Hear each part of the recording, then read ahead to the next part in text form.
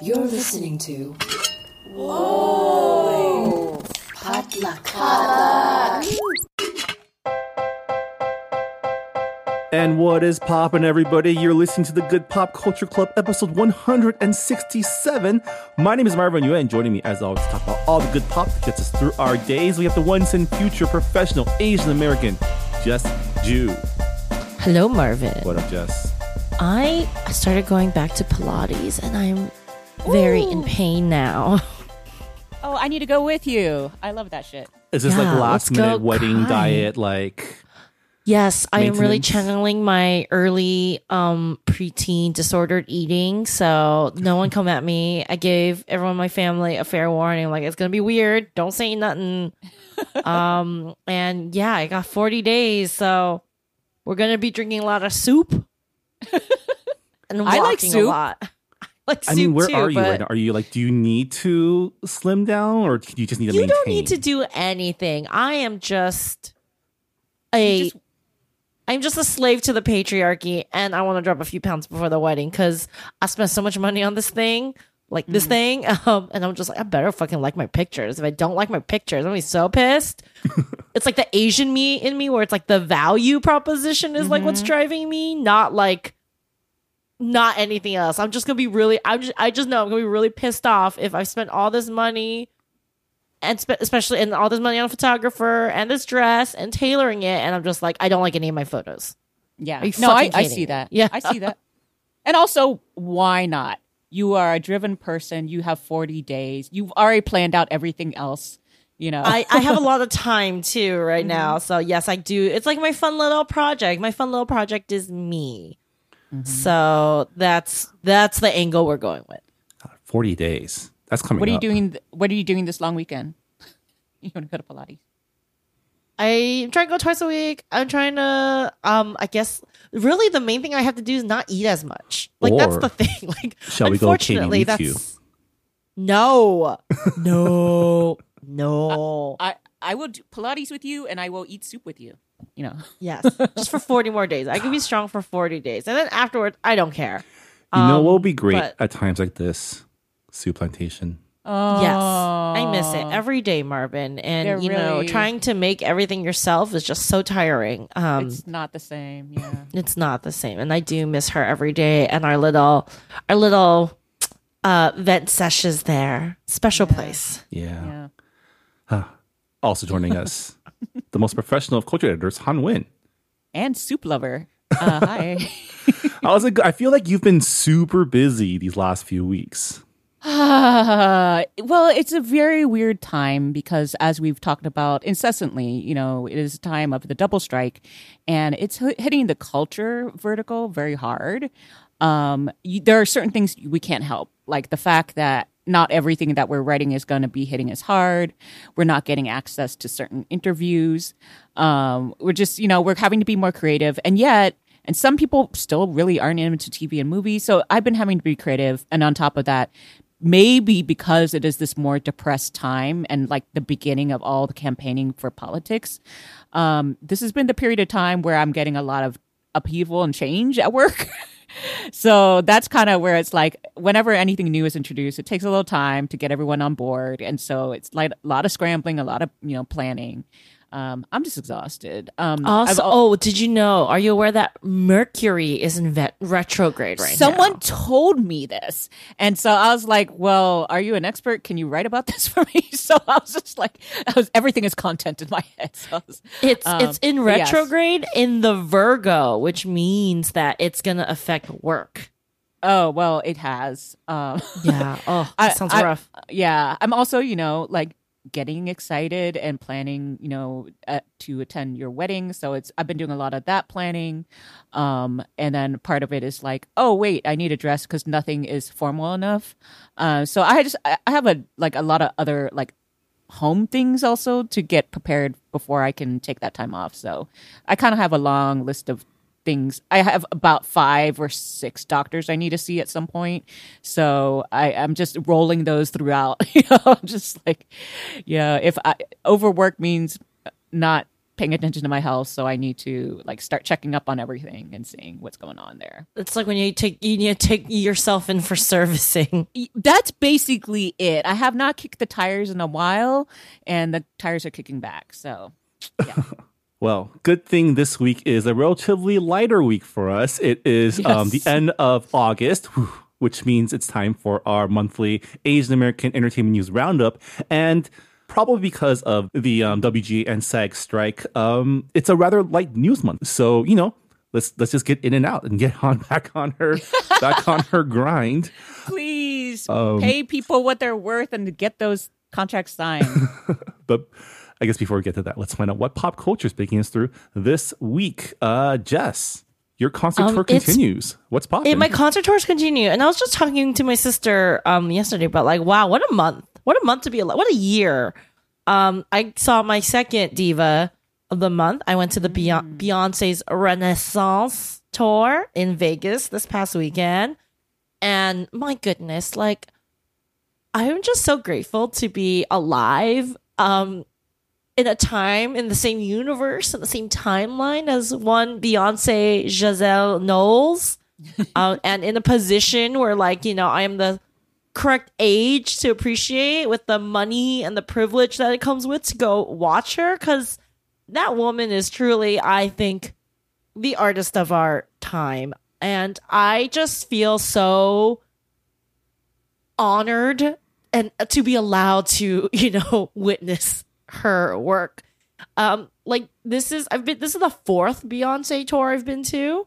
And again, very privileged to have been able to, see her multiple times. Like, I was at Beychella, amazing. And the tone of this concert was just so different. It was so fun and light. Like, this is Beyonce, like, in her chill mode. Like, I've earned a little, like, fun time mode. Her last few tours, I feel like she was really in, like, I need to prove something, or like I'm trying to save my marriage with my shitty husband.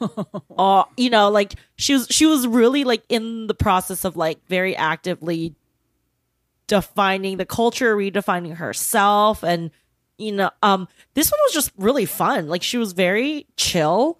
You could tell that this was coming from a place of just like joy and gratitude that she gets to do this, and like highlighting the amazing work. The thing about Beyonce is you're gonna be like, this is her like not the most intense tour she's been on, and it's still like eons above what anyone else does in terms of production. And I'm sorry, I'm gonna say it, including Taylor Swift. Like, no one holds a candle to Beyonce's vision in terms of like the whole picture of like the costume, the dancing. And like the amazing thing about Beyonce is like you also get this amazing history lesson like subtly inserted, because the whole idea of Renaissance, Marvin, I don't know if you're part of Beehive, but it's house music, it's dance music, it's remixing, it's a celebration of the queer Black community that really pioneered this. And she brings ballroom to the forefront. She brings in dedication to her uncle Johnny, who was a gay man who helped raise her. And it's just like a mix of all of that in like an amazing 2.5-3 hour show. Outfit's incredible. Her vocals amazing. I don't understand how she's more beautiful in person. Like, it's just upsetting. Like, and it's just like amazing. And again, I'm really glad that she is kind of letting loose a little bit more. I think Beyonce has had, she's still probably more locked down than most stars we know, because the press has not been kind to her. I think now it's hard to imagine Beyonce as anything but Beyonce, but I'm old enough to remember like Destiny's Child, early Beyonce, when she was still doing kind of the more rigmarole, like celebrity stuff. And, it's not easy on a general thing to have your privacy invaded like that. As a Black woman, like, I cannot imagine. So it's just like, damn, like, I love you, Beyonce. Thank you for doing what you do. I had a really good time, a lot of dancing. Really awesome robots. Like, the only good use of like AI robot technology I've seen is Beyonce's tour. And I wore this chainmetal shirt because she said wear silver. I'm like, all right, it's your birthday, Beyonce, birthday season. I'll do what you want. That was like I look so good, but it was like really, I was totally scratched, like my boobs were totally scratched because I just wore chainmail. Yep. And I could not touch my husband because he was wearing a mesh shirt. So anytime we tried to like we got too close, we would tangle up between each other. And his shirt, which was my shirt, was a very expensive shirt I bought in Paris. And I was like, do not rip this shirt. So it was very much like we are gonna dance with Room for Jesus. Which is a very like weird dichotomy when just dancing to Beyonce's Renaissance. And it's just kind of it was a great celebration of this amazing album that I feel like not everybody got, maybe. And especially since when I first heard it, I was on my big European like vacation with Raymond. Like we both took basically like a sabbatical, and we were like in this like tiny Greek island when it dropped on Spotify. And I was just like, I want to be in a club doing lines of cocaine on someone's ass right now. Like, this is what this album makes me feel. But all I could do was, like, crawl on the couch of our Airbnb, which is like in the countryside on this mountain, and just like, feral cat, like cat cow yoga, like dance and gyrate. So I am happy that the album finally got its like cathartic emotional release for me. In the way it should be. So yeah, I know she's coming to LA this coming weekend. She has a show on her birthday. I had some friends going to that one. Super exciting. Can't wait to see, can't wait to just hear the reports. She changes her outfit like every single stop. Like not just every stop, like every single show. She has a different outfit. Insane. They all look so good. She looks so good. Blue Ivy came out amazing. Just you go, Beyonce. Thank you. Yeah. She is one person who I feel I still haven't seen yet, and I need to try to make time.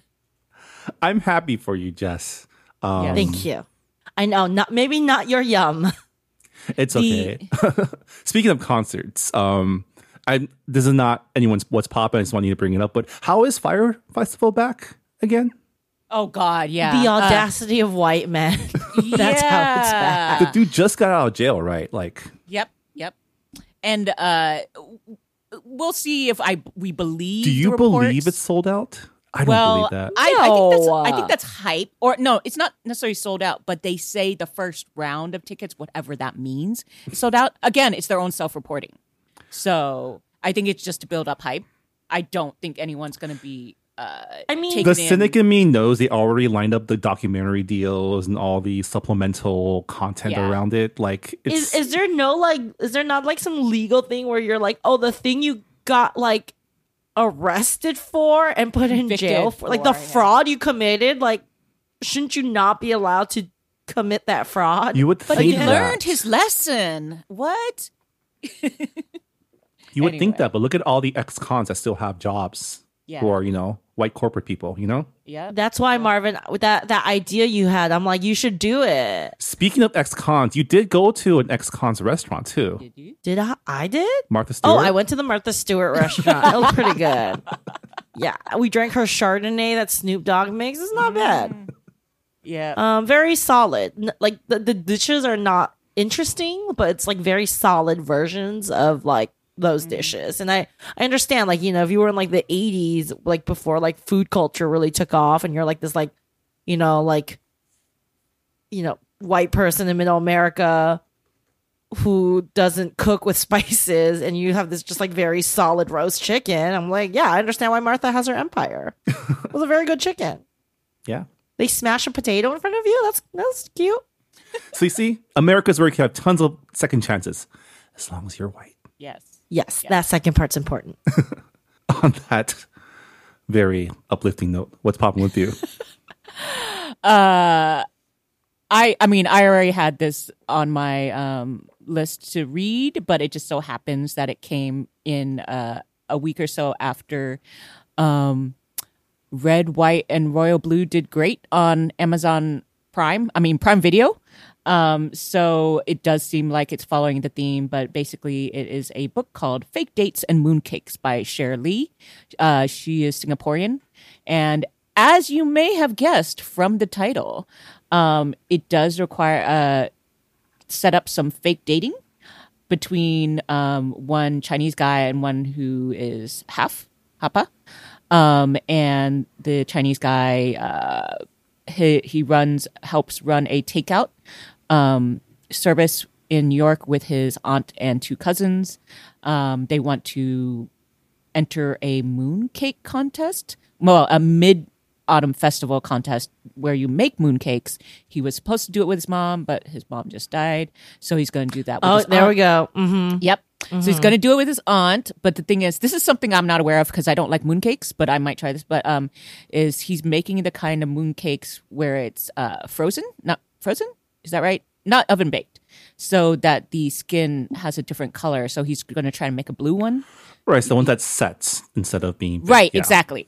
Instead of baking, you need to set it, so it's kind of more delicate and everything like that. And you can do different flavors. So, yeah. I mean, I'm in the middle of reading it right now. Since I don't know some of these things, that's interesting to me. They are still in the fake dating section of their book, so I'm enjoying that. I still don't think people are taking advantage of the fakery that I like in these stories, but I get it. Not everyone has that high tolerance for faking it. But Wait, what is your favorite fake dating trope? Like, what do you love about it? I like it when they both have to end up doing ridiculous things to prove that they are dating. So they do in here pretend a little bit like they had sneaked off to make out in their room, but it was really just to like remove some cufflinks because they were too expensive. And the guy who works at the takeout restaurant is like, "You gave me $10,000 cufflinks. I can't deal with this."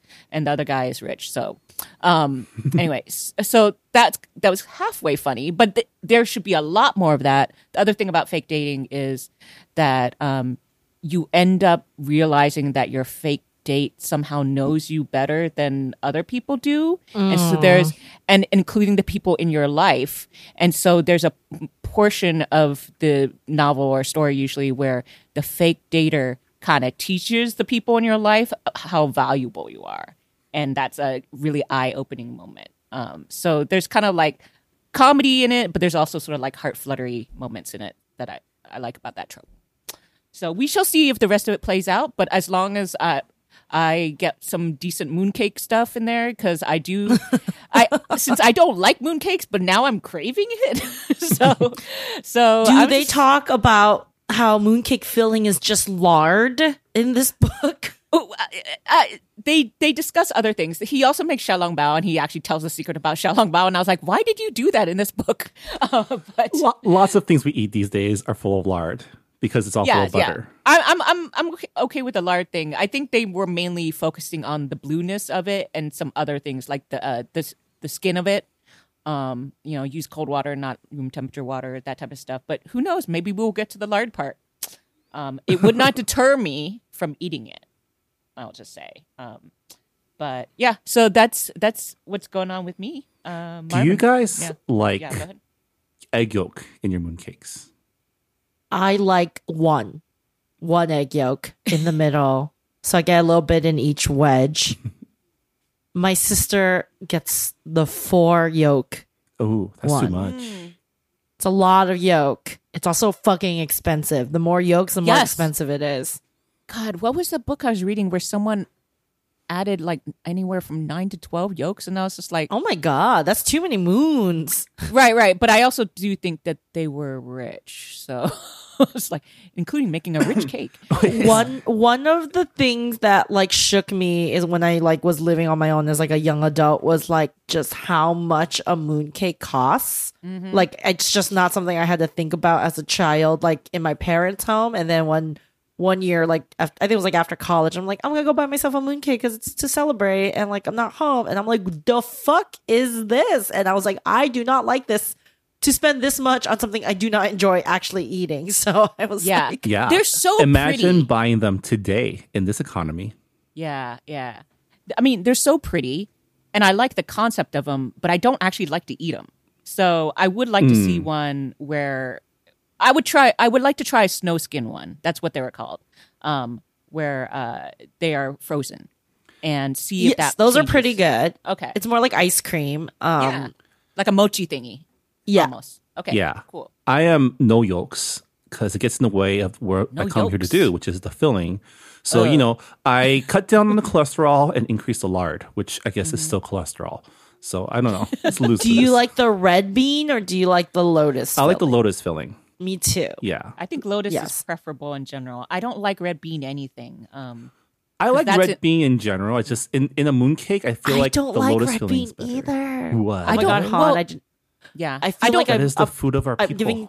Yeah, that's why I get side eye every time I say I don't like red bean, and I'm like, No. I don't. I'm not a beans girl for dessert. I'm sorry. I do not like mung bean either because that's very popular in Vietnamese desserts. Ooh, that's rough as a Vietnamese person. Yeah, like Yeah, you I will to- eat. to partake in the che. Like Yeah. Oh, I don't eat that. I mean, I like mung bean, but I liked them before I learned they were called mung bean in English because in Chinese it's just green bean. That's how I learned. Well, no. Mung bean is what's it called? Oh no, I know, but in Chinese the word for mung bean is Is just green bean? green bean. Yeah, it's Oh, noodle. okay. yeah, Yeah. So I don't mind mung beans in savory things, but once it becomes sweet, I really don't like it. Oh, I love a good mung bean. I love a good mung bean soup. I love a good red bean soup. All for for No. dessert. damn. best. He no loves sweet, beans. no sweet beans, The no best. sweet beans ever. Ugh. But I also just in general don't love a lot of sweets. I pretty much stick to like chocolate or things that have salt or butter in it, and as the main taste. Anything too sweet, I'm just kind of like, give me something salty after it. That's colonialism, man. That's that colonial tongue coming at you. That's just my own like flavor profile. Huh. So Marvin, what's popping with you? All right, so I'm taking a break from my anime catch up because why watch anime when you can play anime? So I've been, this new game just came out on I think most platforms. It's called Armored Core 6. It's I think the 15th game in the Armored Core series, but the sixth like mainline title. So it's a mecha simulation action game from Software, which is a Japanese developer known for mechanically complex and dense games. In recent years, they've become well known for their dark fantasy games like Dark Souls, Bloodborne, Elden Ring. Armored Core is their mecha simulator where you play as an ace pilot who works as a mercenary for corporations in the distant future. You pilot one of those giant robots and you go off doing jobs. The original Armored Core came out in 1997 and was part of the first demo disc that many of us got from the original PlayStation box. So a lot of us are familiar with like the arena mode or the one mission from that demo disc, which I played like over and over and over again. I have not actually played an Armored Core game for like over 10 years. So I was really excited to get back into it. So really quickly, the basic story is you play as an augmented human known as 621, who is apparently indentured to a handler and is sent to a frontier planet called Rubicon, which is ground zero for some, like they discovered a new element there. So all the corporations are descending to monopolize and exploit that because, capitalists got a capitalism, right? Yes. So the stories in From Software games are known for their dense world building in contrast to their kind of minimalist storytelling and narratives. So a lot of the story you get from context clues, from flavor, and from like reading supplemental materials. So I'm still discovering what the actual story is in this game, besides the fact that like you're being sent to this planet to infiltrate as a mercenary for some unknown purpose. As far as I can tell, my character is known as an augmented human, which apparently is someone whose body has been kind of ravaged. So essentially, like they sold their skill to be like, I guess, downloaded onto like a robotic frame in order to work off their debt to repair their body and to like become a human again. So it's kind of like some dark transhumanist like indentured servitude, right? From Software, they like to create. Sorry, Marvin. I have a question for you. Yeah. If we are into a future where there is mecha warfare, are you signing up to pilot one of those mechas? Because I'm seeing just a general trend of like a thirst. Like, is there a bloodlust to pilot one of these war machines and just kill a bunch of people? Well, maybe not to pilot to kill, but I do think giant robots are cool. I don't think I'll be the one piloting them because of the fact that, like, piloting these things require a lot of strength and conditioning. The pilots are physically fit people. There's You're a not reason. going to be a Pacific Rim stunt person for I don't us? think. I think I'm probably at most the person in like the room running the radio. Right. I think that's my job Okay, that's fair. in real life. But yeah, so that's to say, I'm this just company loves. Yeah, I'm just wondering if it's like a thing. Like again, my husband also very into this mecha thing, and I'm like, what is this like secret bloodlust like men of a certain age have? It's not just secret bloodlust. I think it's just, we grew up watching Star Wars and war movies and things like that. So, when you grow up watching Gundam, I mean, the thing is, growing up watching things like Gundam also teaches us about things like, hey, war bad.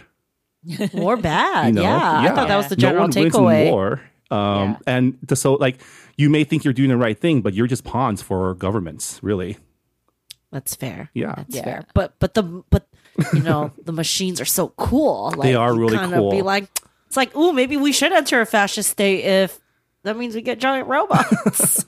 I mean, fantasy, sci-fi, and anime are the only ways I will watch war things. Actual war films, I tend to stay away from. That are set in our world, that is. Yeah. So, That's to say, like, From Software, they like to create grimdark worlds where, it's like dystopias destroyed by man's pride and greed. And so it's not meant to be like an aspirational thing. Like you're essentially like someone forced to go into fighting because you need to live. Right. But world building aside, the game is pretty dope. It's a mission-based game where you go out on missions, you make money, and you come back and you buy new parts for your mech. And the mech building is a big part of this game. Each mech has 12 customizable parts, 4 weapons, 4 body parts, and 4 components that you have free reign to change. And like each loadout has different strengths, the weaknesses, depending on like what mission you're going on. You can like change up, what you're strong against, what you're weak against, or focus on defense or offense. It's a really dense game. If you love like mecha type games like Front Mission, or if you're Armored Core veteran, you'll definitely get a lot out of it. And the game itself is really cool. It's fast moving and it's really hard. Like From Software is known for making hard games that are also fair, right? They love to have like boss characters who act as skill checks, meaning that the only way you can beat this boss is if you actually understand the basics of the systems of the game, right? So you can't really just brute force by like shooting from far away. Like an example is an early encounter in like the prologue mission. The boss is a giant attack helicopter, which I died to at least 5 times before figuring out what it wanted me to do. Because it has lots of guns and missiles and it'll shred you if you like try to take it at range. So eventually you learn the trick is to boost up close and kill it with your sword, because it is a mecha game. So you have a laser sword as well. And so if you stay beneath the helicopter where it can attack you and then just boost close up and hit it with a sword, you can beat it like super easy. So yeah. It felt good. Felt like I was an ace pilot doing war crimes. I am happy. I'm pretty sure I'm happy for you. Because I'm pretty sure the last mission I did where I destroyed some rebels could qualify as a war crime. Happy for you, Marvin. Better on the console than in real life. Yeah, having a great time. I'm getting close to the boss of the first chapter, which I hear is a huge skill check. So I'm looking forward to dying a billion times there before figuring out the right way to play. I think your husband would like this game, Jess. It's great would, for but short bursts because each mission is about 10 minutes long. So it's really cool. Just jump in, do a couple missions and jump out and like move on with your day. Yeah, I'll let him know. He's in the Street Fighter kick right now, so Yeah. we'll see. All right. Well, Armored Core 6 out right now. Yeah, digging it. All right. On that note, we're going to take a quick break. When we come back, we're going to go over some of the latest Asian American entertainment news in our monthly segment, Do We Want This? Stick around.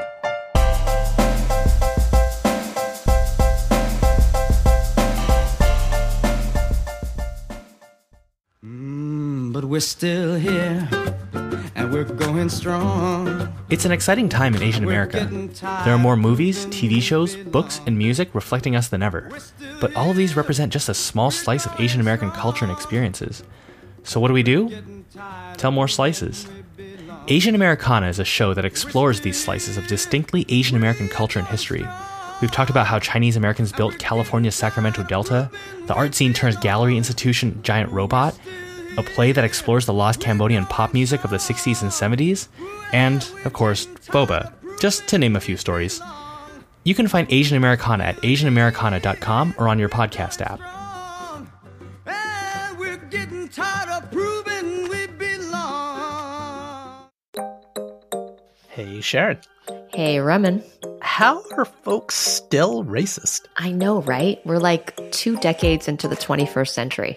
Yeah, and second question, where's my jetpack? Well, I can't help you there, but have I got a podcast for you. Modern Minorities is a show where each week my longtime pal Raman and I uncover common and uncommon truths that we all need to hear for our majority brains and ears. Yeah, Sharon and I have spoken to doctors, lawyers, directors, climate activists, angry Asians, athletes, chefs, writers. Folks who are Black, brown, gay, straight, and everything in between. Past guests have included comedian Margaret Cho, Southern Poverty Law Center journalist Geraldine Mariba, comics creator Jean Lun Yang, and many, many more. We've even talked about Ramadan, Black History Month, Kamala Khan, and Robin being queer. It's like we're trying to solve racism with the podcast. Challenge accepted. So check out Modern Minorities at modmypod.com or wherever you get your favorite podcasts. Remember, we're all modern minorities, but we're no one's model minority.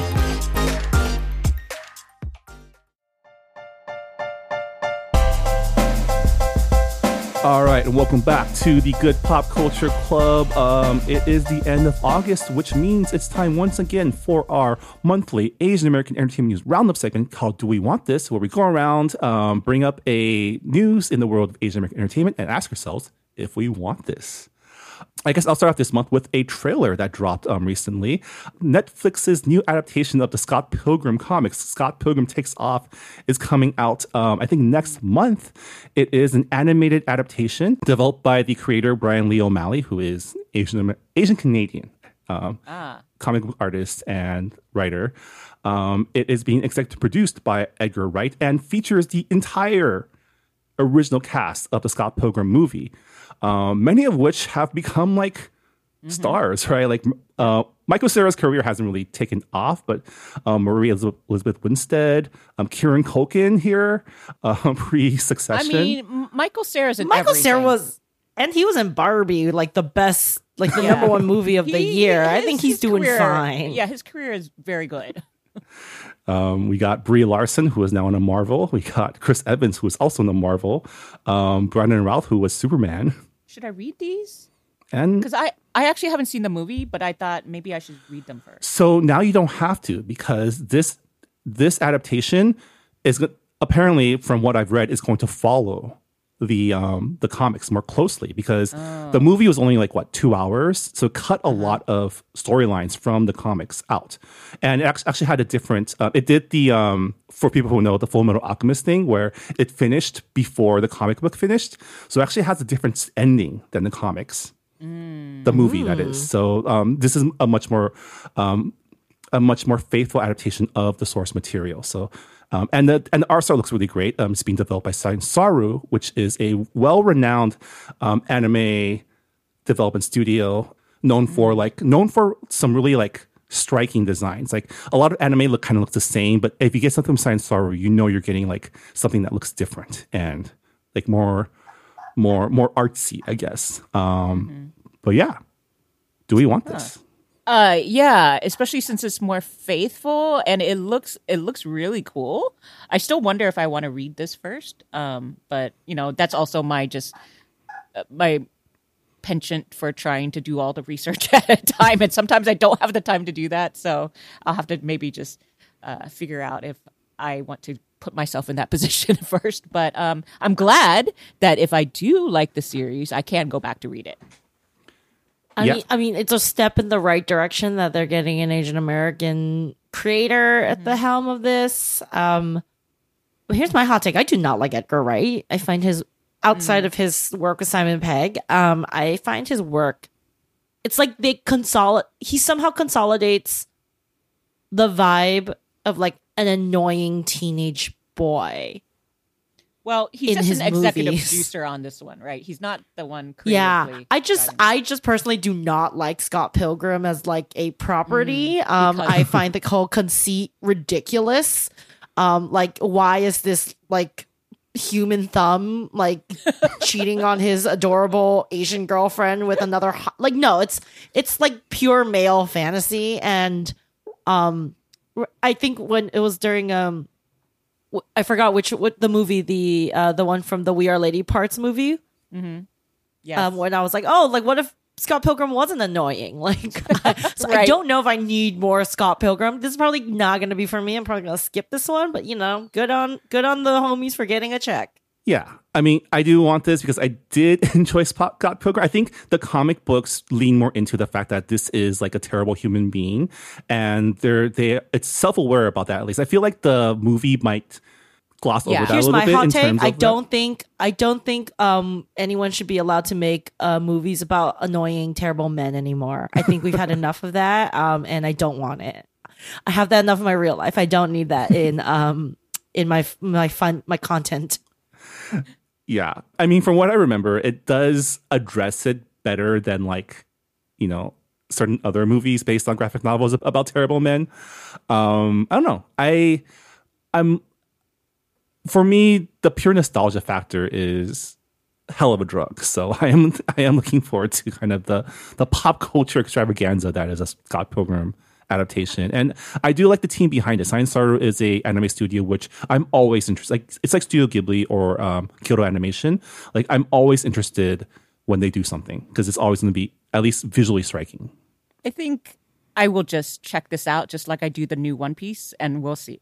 I have no skin in the game, really. I never watched either the original, didn't read the original. One Piece, I have no more like intense infection for anymore. It's fine. I kept it in the past, so I'll see if either of these things spark my interest. Yeah, I'll check them out. All right. Let's see, Jess, why don't you take our next story? All right, next up, the new movie has been announced from the Blue Beetle director, starring Dave Bautista and Jason Momoa. The movie is called Wrecking Crew, and it's going to be helmed by Jonathan Trooper, who we probably know, or maybe our audience knows the best from being the creator of the Warrior TV series. Do we want this? I'm intrigued for sure. I did enjoy the first season of Warrior. It started the second, didn't really get past more of it. And Blue Beetle is still on my list to see. So there's lots of cool things going on. Love Jason Momoa. Dave Bautista. The only thing we got is that it's gonna be a buddy comedy, and honestly, I think that's enough to sell it to me. Yeah. I think I'm fine with it. I want to say yes, I do want this. I do read that Dave Bautista and Jason Momoa are expected to star, so I don't think they're like locked in yet. But I do like that combination. Like, Dave Bautista is a well-known actor with a lot of range, and Jason Momoa, really fun actor with a little less range. But I'm curious to see, like, with this combo, who's going to play the straight man, who's going to play the Maverick, right? Who's the? I mean, I assume Dave Bautista, unless they play against type, obviously. But I think Jason Momoa is naturally just like kind of a little bit wackier. And I feel like it would just be really fun to watch if they get along, right? Because that's also a big thing. I assume they get along like as people. But I feel like if they get along and are like genuinely like friends in real life, and that translates well to a buddy comedy, it's just gonna be like two charming people we like to spend time with, like having a good time on screen, and that bodes well for me. Yeah. I guess the only other question is, do we know if they're playing cops or not? Oh, that's fair. I hope they're not. Yeah. The Wrecking Crew. Maybe they're like construction workers. Maybe. I would hope so. I have no clue. But yeah, no clue. But I do love this combo. Out of all the possible action combos that are out in the world right now, this is the one that I may be the most excited for, because I think this is like a best case scenario of like fun combo, right? Like in another, like a few years earlier, this would have been like Mark Wahlberg, and like I don't need that. So yeah, I hope maybe I would also love, I'm very pro wrestlers becoming actors. I feel like it would also be great if they managed to shove in cameo or supporting roles like every other single wrestler. Like, John Cena in there will come if you ask him. He's down for anything. Yes. If he's next to you on set and you ask him to come, he will come.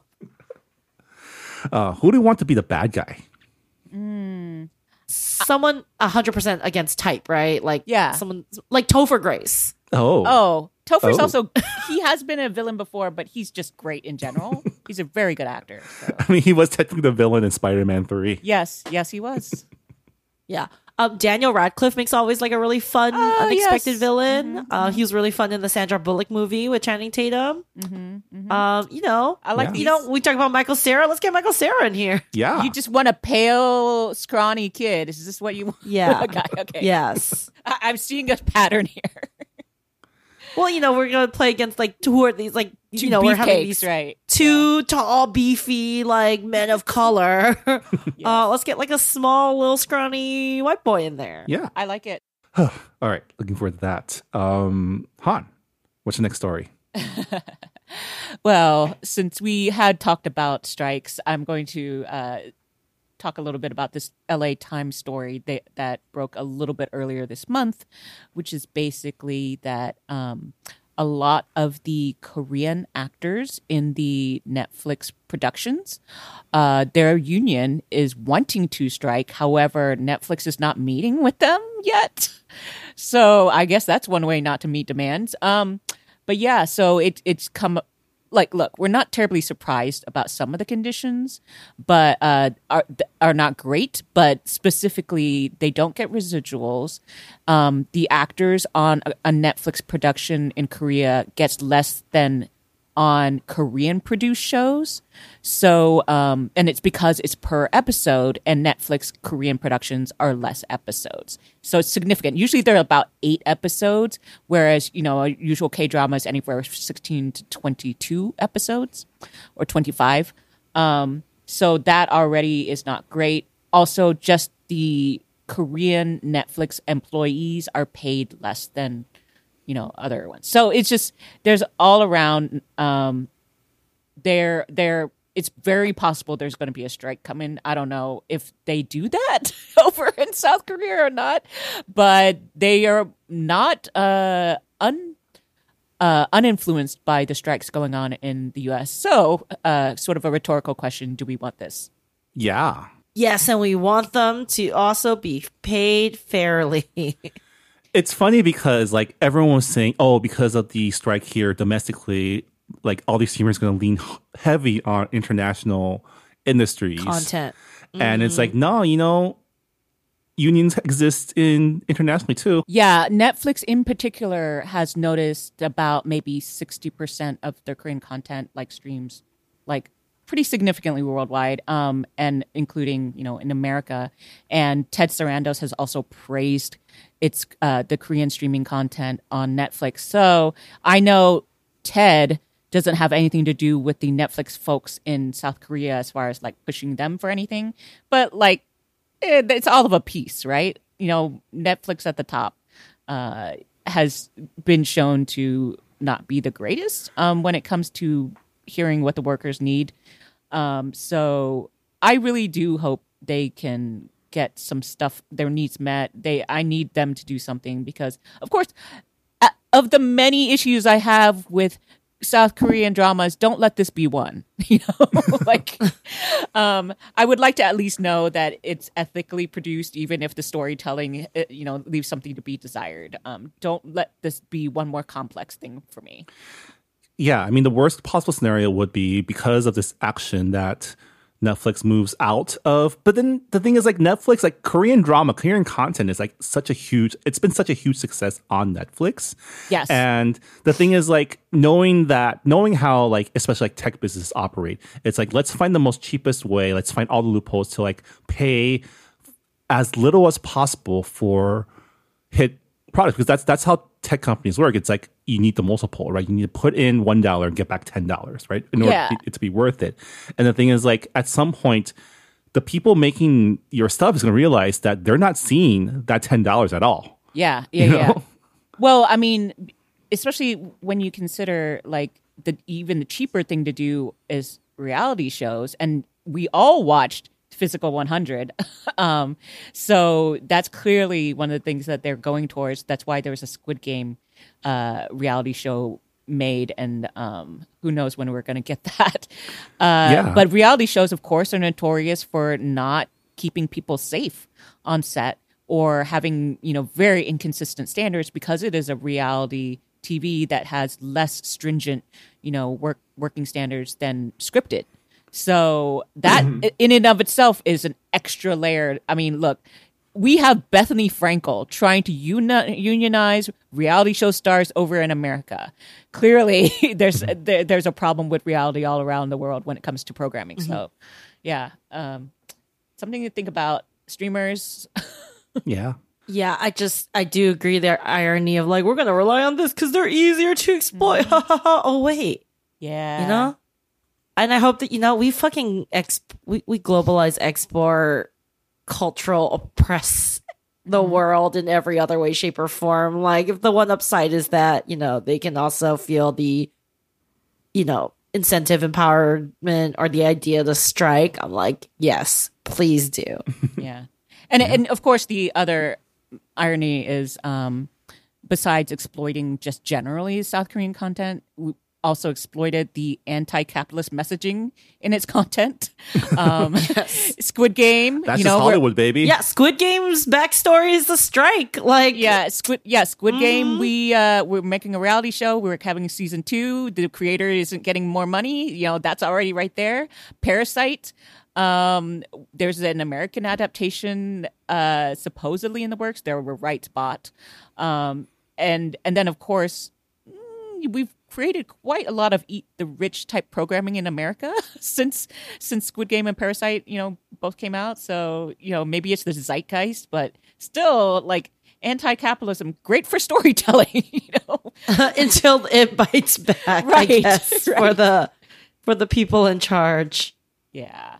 So, it's something interesting to me where a lot of these things are flattening out because people are so connected in the world to each other that you are seeing some things reflected overseas. Yeah.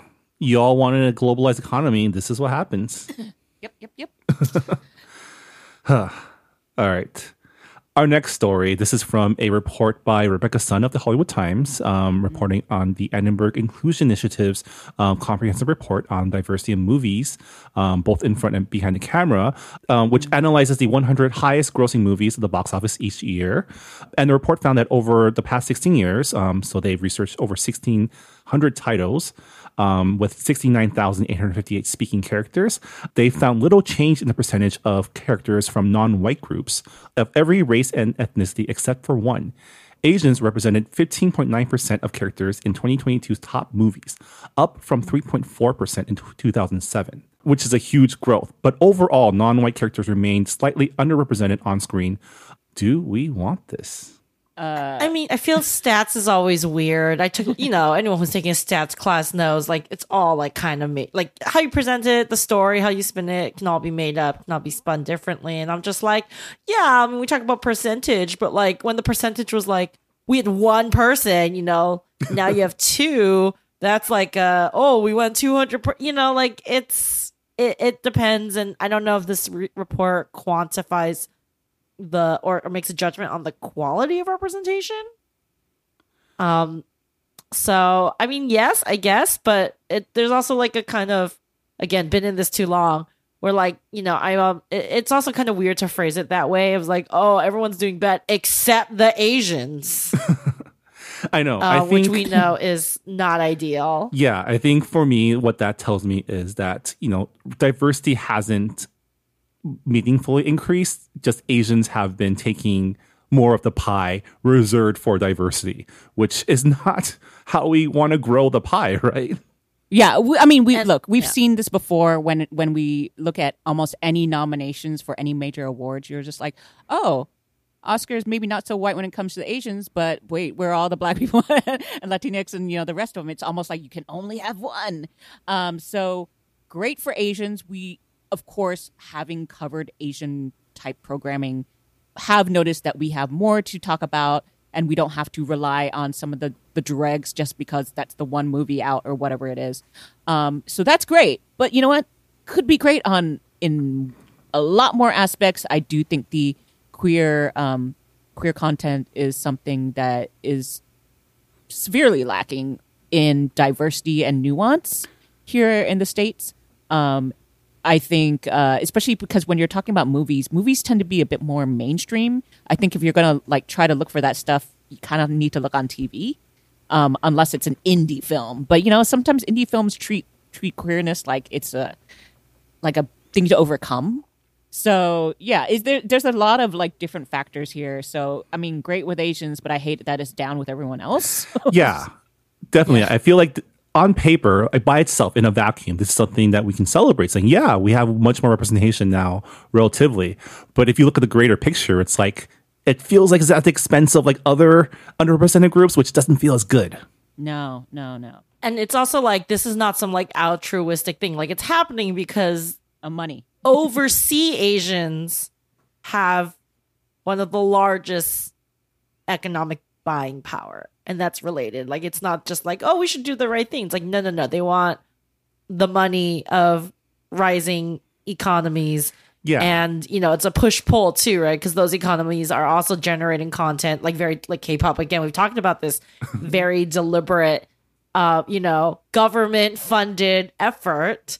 And to ignore that would be leaving money on the table. And, there's one thing that this industry will not do is leave money on the table, free money on the table. Right. So, still a long way to go. Oh, we're so jaded, man. We're so like, oh, we can't even celebrate the dubs anymore. It's because we know how the sausage is made. It's because we see too much. Yeah, we know too much. We know too much. But this is our job. Terrible. This is our job. It's to translate. Someone lobotomize me. Yeah. I just want to be dumber, a little dumber and a lot hotter. Wouldn't it be great if we just drank that Kool-Aid? Yeah, I'd have more cavities, but maybe happier. I don't know. All right, Jess, bring us out of this. What's our next story? Speaking of overseas Asians and content, segue. Unforgettable Gala is going to open award categories to international Asian and PI talent. The event is known as quote Asian Prom unquote. I have attended before. Marvin, have you attended before? No, I've never been invited. I've been asked to work, but I refused. Wait, what? I'm still waiting for an invitation, but I think I need to do something significantly Asian that catches the attention of someone. It's fun. There's a lot of good sponsors. Their alcohol sponsors are always great. Johnny Walker, Hennessy, but like, it really does nothing to. I want to say this on the record, y'all. I do not give a fuck because I don't do this anymore. It does nothing to move the needle. And that budget is insane. And I'm just like, wow, that's like. That is several organizations like double, triple annual budget for their programming, and I'm just like, for what? So already it's just like a little like, okay, what's the point? Everyone's having a nice time. Are we moving the needle? Because it's not televised, right? It's not televised to a wide audience like the Oscars or the Emmys, and there's not really quite that like media PR like hullabaloo around it to give it that power, right? And then to open it to international talent, it's always tricky because I'm also like, I get it, like, solidarity and we have a lot in common, obviously, but I'm just like, they don't face the same challenges necessarily as like Asian Americans trying to work in Hollywood. So I just see this kind of for what it is, which is they just want more international. They want an excuse to invite more international famous people, like Blackpink or, I don't know, like who's big, and so I'm gonna be real. Sometimes and like with the music, it's usually like it's fun, but like sometimes when you like get actors and you let them talk as themselves, a lot of times you realize that like, oh no, you shouldn't have let them talk as themselves. Like, again, I think we as a society needs to stop looking to actors and like those types of famous people to have thoughts and opinions about things. because I don't understand what qualifies them to have like for us to like that they should be the authority, because that's what happens when you platform them. You give them a sense of authority, and I'm just like, and then they open their mouths, and half the time the shit that comes out of their mouths is embarrassing. Yeah, I've even found, just on a less precious basis, that like talking to certain actors about even their projects aren't the smartest way to go. Some actors are great, and other ones I was like, oh, I never want to talk to you again. So we all know the qualifications to platform someone is money, right? Yeah. If you're rich, you must be a genius. It's not even like, some of them aren't even rich. I'm just like, oh my god, like, do not ask like actor of like CW rom-com to talk about like, I don't know, like apartheid. Like, what do they know? No, do not ask them. You can ask them about their show. You can ask them about acting. You can ask them what's like being an actor of, you know, your background do this. Those are all very valid. Like, what? Do not ask them about like, what do you think about affirmative action? Like, no, just don't. Yeah. Yeah, and again, like, it's anytime we get international, sometimes, you know, the international talent, they don't understand the struggle, and then they put their foot in their mouth, and it's just like, it's disappointing. So I don't know if I want this, but also like, it's a very like low stakes. I don't want this, so it doesn't really matter. Yeah. In terms of, do we want this? As like a event, like this is supposed to be the biggest event for like Asian Americans entertainment, and to like essentially dilute it by like making it international Asian, it does, like Jess says, like the struggles that we face as an Asian American community is different than like if you were born and raised in Asia. And so to fall into the trap that like all Asians represent Asian Americans, it just feels a little off to me. Like, I kind of wish. Yeah, there's a similar kind of discourse happening in the Black community, where like recently there have been a lot of Black British actors playing like Black American icons and like activists, and you know, some of those actors have some history of saying like disparaging remarks about like Black Americans, and you know, I don't think it's quite that intense in our community, but you know, like it's always really messy when you bring in national context, right? Like it's not just like our race, our ethnicity. It's like, oh, like, do you like Tony Leung is not fighting for roles and fighting to survive in Hong Kong cinema, you know? It's just different. Yeah. And, you know, I get like the cynical part of me gets the decision, right? Because this way you open up your funding resources and you open up your PR reach. Like if you bring in like a Blackpink or like some like, you know, like Bong Joon-ho or whatever, or not Bong Joon, like, or like some K-drama star, or like you open it up for like the international audience. Like part of it makes sense, because like I feel like for a vast majority of like Americans who like are into like international content, those Asian stars are much more recognizable than like Asian American ones, right? Like it's a sad reality of like we're already conflated, so you might as well Like, I mean, like, I think if you show like the average person in the United States, regardless of race, like a picture of like the lead actor from Squid Games and like a picture of like, I don't know, like Desmond Cham, like they're gonna know the Squid Games guy, right? Yeah. And so yeah, it's just like, but like we still don't have, like, Desmond still doesn't have the opportunity to play those characters or lead a show like Squid Games yet. Yeah. In America, we're still fucking like climbing that mountain.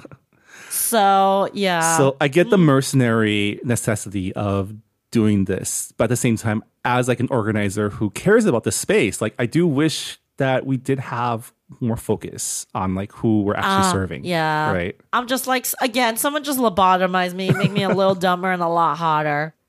Yeah. Huh. I could use that too. Anyways, all right, bring us home, Han. What's her last story? Well, definitely less hard hitting than that. Basically, the summer I turned pretty. Oh my god, has been renewed for season 3. They were very clear that this was renewed before the strikes happened, However, they will wait until the strikes are done to actually shoot it. A lot of the same folks are returning, including Jenny Han as a co-creator and executive producer. So do we want this? Can I be honest? I lost all interest in this series the moment I realized that they bailed on the Steve and Shayna storyline that I really liked from the first season. Yes. I agree with that part, just because he was a delightful surprise, because they had upped his character from the books and then they went and downgraded his character to the book level in season 2. But Jess, what were you saying? Oh, I don't watch the show, but all I get are TikToks Yes. of adult people, Yep. men and women, complaining about the emotional terrorism that the main character Belly is doing to everyone in this show. So should I start this show? Well, this is the interesting thing, is that it had established sort of this TikTok following in its first season. They very savvily, aimed its social media presence at TikTok. And so season 2 actually just went nuts, as you know, after receiving all of these TikToks of these adults talking about it. Yeah. So it was to the point where I believe both Team Conrad and Team Jeremiah were both trending on TikTok the week of the finale. It's kind of insane how big it was. So I enjoyed season 1 because of the changes that they made. It was also a very fun, pleasant sort of summary, escape. Season 2 is definitely the melodrama season. This is also not really a spoiler, but one of the mothers dies, and so the grief of her death and how it affects both families, that they always vacation together, plays out this season. Plus the love triangle between two brothers, which I find really gross personally. So I, oddly enough, have not been enjoying this season as much as the first, but I think it's for those same reasons people are really got into it this season. So all the things that I hate, they're eating it up. The characters are basically, they're all teenagers, right? Yes, they are teenagers, and I actually like that because in the second book, which is, let me just say, Jenny Han, I like you and I respect you, but this was maybe one of your first series you wrote, and it's a mess. But the second book in particular was well, that was a choice. Some real messiness. They changed some of the worst aspects of the second book to bring it back to a more, workable plot this season. But they kept all of the emotional messiness. I will say one of the takeaways I've gotten, or a couple of them from putting this on in the background, is that whoever is writing this really understands the younger generation. The stuff they are saying, I was just wow, if I did not have friends of my own who are in their younger 20s, maybe I wouldn't have understood it. They also understand that there is a mixture of music, young 80s, 90s, 2000s, that all of the TikTok is listening to. So the soundtrack actually goes all around and hits all those notes too. So that's kind of cool. But that also means that it's a very expensive production, because getting the rights to songs is expensive. And so this, I was joking about it, but I'm not really joking, is that Prime Video has spent a lot of budget on Rings of Power and Summer I Turned Pretty.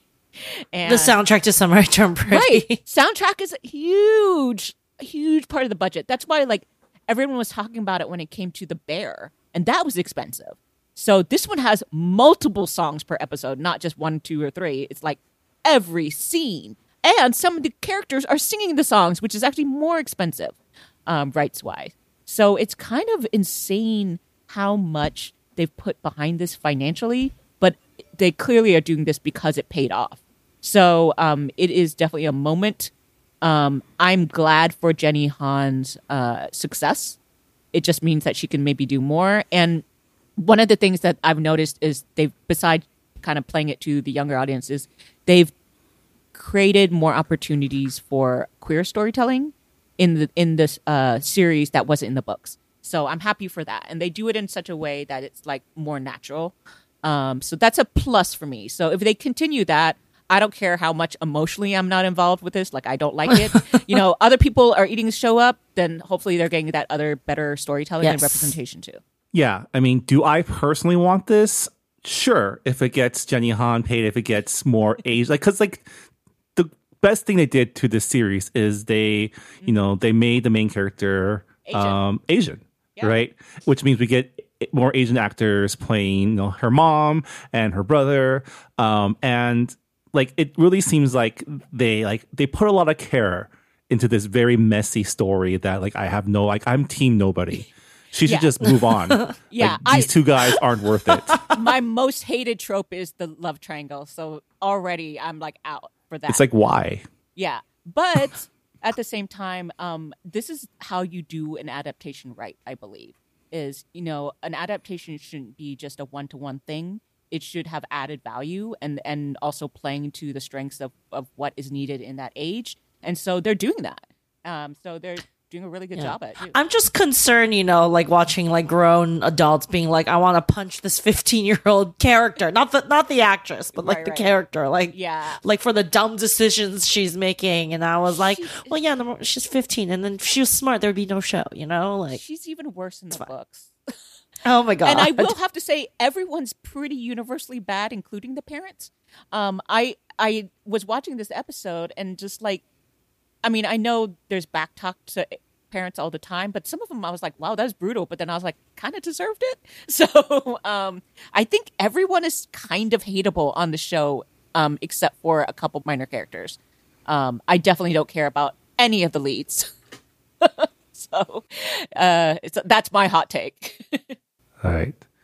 Well, on that note, that'll do it for this month's Do We Want This?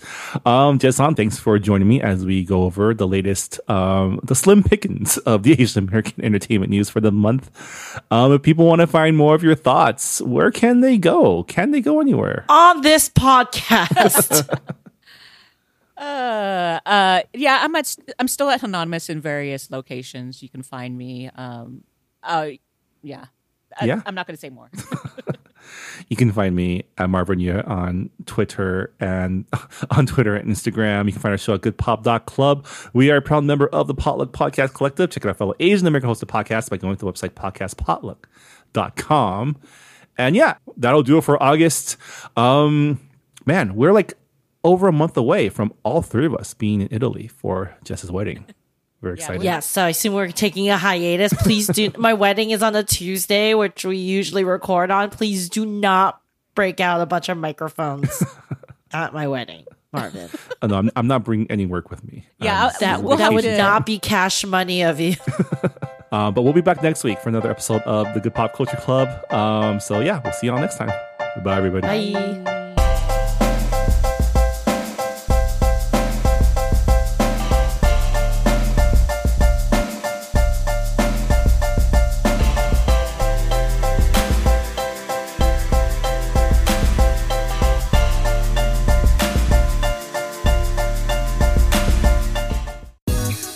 Life gets a little crazy sometimes. Sometimes it's confusing, sometimes it's funny, sometimes it's beautiful, and sometimes it can just piss us off.